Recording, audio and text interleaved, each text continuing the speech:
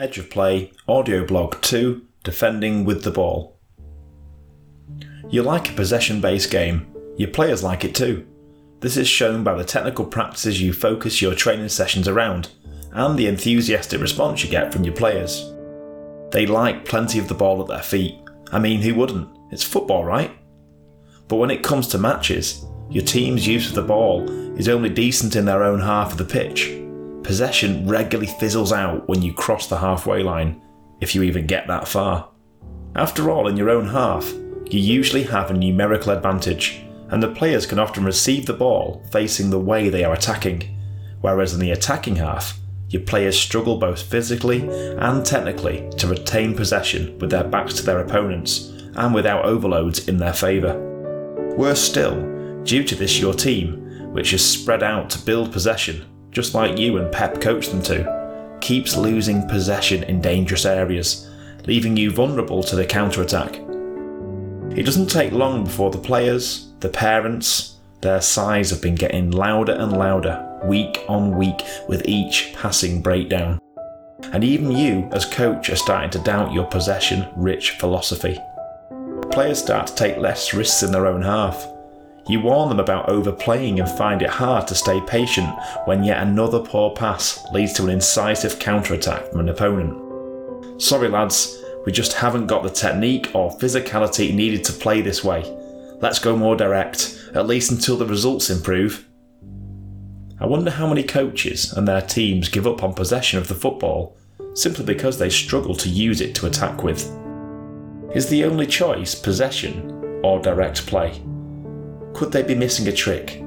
Could possession actually be used for something other than creating beautiful team goals? It was in the opening game of World Cup 2018 that got me thinking about this. Russia versus Saudi Arabia. I had resolved to write a series of vlogs during the tournament, based largely on the tactics utilised by the team managers and coaches, with the intention of putting them onto our new free coaching website at edgeofplay.com. I did my research on each team and would jot down notes throughout the games.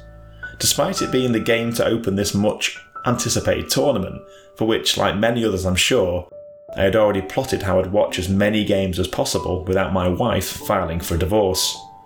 I'm doing vlogs on the games, honey, for the website. It's work, really. This particular feature, though, didn't exactly fill me with excitement. However, I did my research beforehand and found that Russia liked to play a physical, counter-attacking game. As hosts, they hadn't had many competitive fixtures in the build-up to the World Cup, and, with little in the way of footballing superstars, there was a general anxiety that they could be embarrassed and eliminated in the group stage.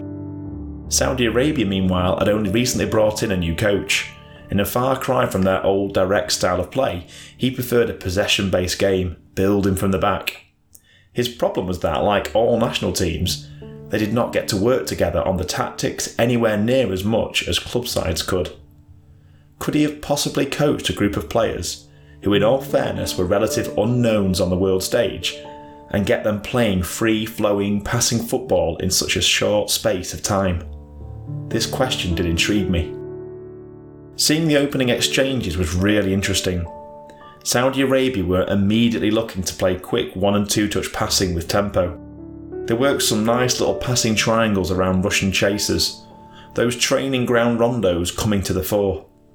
Was Saudi Arabia going to turn up, play beautiful football and thump the hosts on the opening day, heralding a new super team on the world footballing landscape? Was their new coach going to make a group of previously unknown players into a team of world beaters, playing to the Barcelona circa 2008-2011 blueprint, and showing you don't need superstars to make a successful team? No. My mind got carried away with a fantasy. I think it was because I've always coached my teams to play out from the back, and play a passing game, even when the players weren't all technically or psychologically suited to it. The idea that you can play a true possession-based game, no fear style, regardless of the individual technique and physical attributes of your players, it's appealing. It would mean anything is possible, anything is coachable. The reality in this game dawned soon after the opening phases of play though. Saudi Arabia were going nowhere with their possession, as in, they weren't getting out of their half with it. Technically, their first touches were letting them down in tight areas. Physically, they didn't seem capable of shielding the ball when the Russian forwards applied any kind of pressure.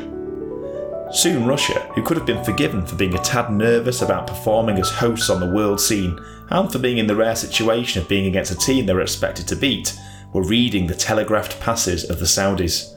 And all too easily. They were stealing possession in the opposition half and counter-attacking at pace, their preferred style of play. In football, we often talk about momentum in games, seizing the initiative early, setting the tone, winning the early battles and finding your match rhythm.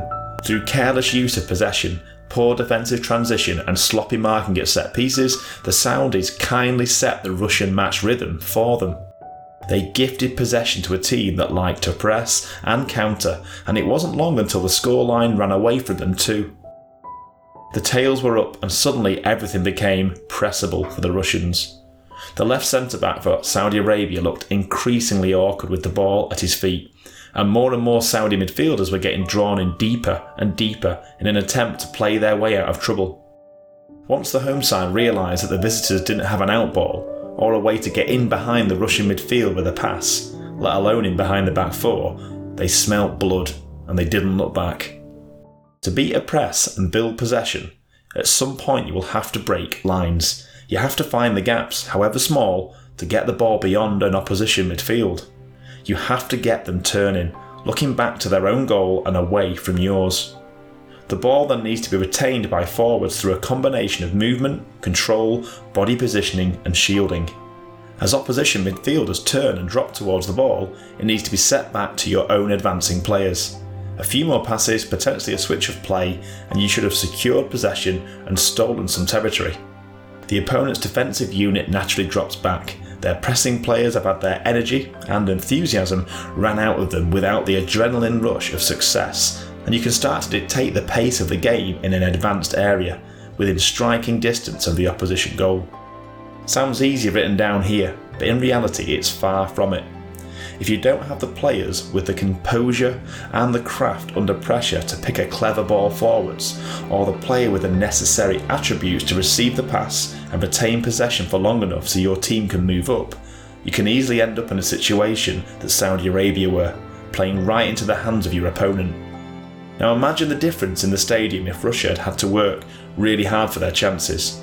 Imagine the growing impatience of the fans and how that might transmit to the nerves of the home players. Imagine if then they had to build their own match rhythm from the back. How could Saudi Arabia have used some of their possession play still, but without inviting pressure and conceding the initiative so cheaply? It got me wondering about the notion of defending with the ball and how a team like Saudi Arabia could utilise this. I first heard the phrase defending with the ball from Brendan Rodgers when he was the manager of Swansea City. They'd built a reputation for possession-based football. They were able to use it in their build-up play and attack with it. However, if they were looking to protect a scoreline, they were quite content to retain possession in their own half indefinitely. Almost like a larger scale possession box game you might use in training. Possession for possession's sake. It was a tactic that maybe explains why a player such as Leon Britton, who had come up through the lower leagues with the club and who was far from a household name beyond Swansea, suddenly had one of the highest pass completion rates in the Premier League. He was the central midfielder, the pivot who dropped in between the centre-backs to receive the ball and keep the possession ticking over. So what were the benefits of this approach for a team like Swansea? Well, there were numerous actually. Firstly, due to their confidence and persistence at playing out from the back, they rarely gave possession away cheaply in dangerous areas. The goalkeeper is an important factor with this, as they will often set the tone with their initial distribution and their ability to receive the ball back and keep it circulating. Also, retaining possession in your own half, where you will likely have greater numbers, therefore more space and gaps to play with, you will have more opportunities to receive the ball facing towards the way you are shooting. It should in theory be easier than in your opponent's half. When looking to protect a lead, it can be all too easy to get dragged deeper and deeper as a unit. When you finally win the ball back, there can be a tendency to send the ball forwards as far away from your goal as possible, quickly and directly. However, all that tends to happen is you encourage wave after wave of opposition attacks. Time can seem to stand still in these moments, The concentration required can exhaust your players until more and more mistakes creep into their performances. Sometimes you hold out and sometimes you don't, but because your opponent has more of the ball, they seem to be calling the shots. Alternatively though, if the scoreline is to your liking, you can therefore maintain possession and leave your opponents to chase after the ball. While some may relish a press, I'm sure the vast majority of wingers, attacking midfielders and forwards would rather be using their energy, which is not inexhaustible no matter how fit you are, to attack with. If they haven't got the ball though, you can run down their energy and frustrate them. Game management. Make them chase. Starve their time on the ball. After all, no matter how good they may be, they will usually struggle to impact the game as much if they have less touches of the ball. Prevent them building up a match rhythm, individually or as a unit. With the clock ever ticking and the match drifting away from them, the rare times they actually do get the ball, they're fatigued and impatient. Your own forwards, meanwhile, whilst they will need to keep making movements, often dummy runs, to occupy the opposition defenders and defensive midfielders, can stay relatively fresh in these moments, waiting until an opportunity to get in behind arises, such as the opposition backline getting enticed higher and higher up the pitch to get the ball back and leaving spaces and gaps behind. Your players only play these incisive passes though when the chance of success, of scoring, is likely. They don't force the play, everything is on their terms. Going back to the World Cup fixture then, and the predicament facing the Saudis. Could they have utilised this approach favoured by Rodgers' Swansea side? Probably not fully, to be honest. Swansea had the technical players required, the physicality and a manager coach with the time to work with his players on a daily basis to implement his tactics. Even so, watching the match made me think Saudi Arabia could have found something of a balance between their old direct style and their new coach's desire to play possession-based football. They could have played out from the back, working their short passing game, forcing the Russians to chase and increasingly feel like time was against them. They could have maintained possession until a trigger point, a moment where the risk outweighed the reward, a moment where their players collectively sensed that possession was about to be lost. At this point, their forwards could make the runs and their player on the ball could look to play a more direct ball in behind, perhaps into a channel. They could then push up behind it and look to get to it first. If they retain possession, they can attack or look to build possession from there to create with. But if the Russians win the ball back, more likely, they will then at least now have to build from the back. They will have to build their own match rhythm. Their forwards, who have just pressed unsuccessfully, will not be able to counter-attack so easily. Certainly food for thought, isn't it? So if you're a grassroots coach who believes in a possession-based approach and like your teams to play out from the back, you have a goalkeeper and defenders who like the ball at their feet and midfielders who can pick a pass. But for whatever reason, your forwards struggle to hold the ball up and allow your team the time to move up the pitch with possession. Well, maybe this defending with the ball is an idea you could employ. Even if it's just for spells in certain games or against particular opponents. You'll give your players more time with the ball at their feet. Literally the name of the game, right? Restrict the time opposition players have it, and in doing so tire and frustrate them.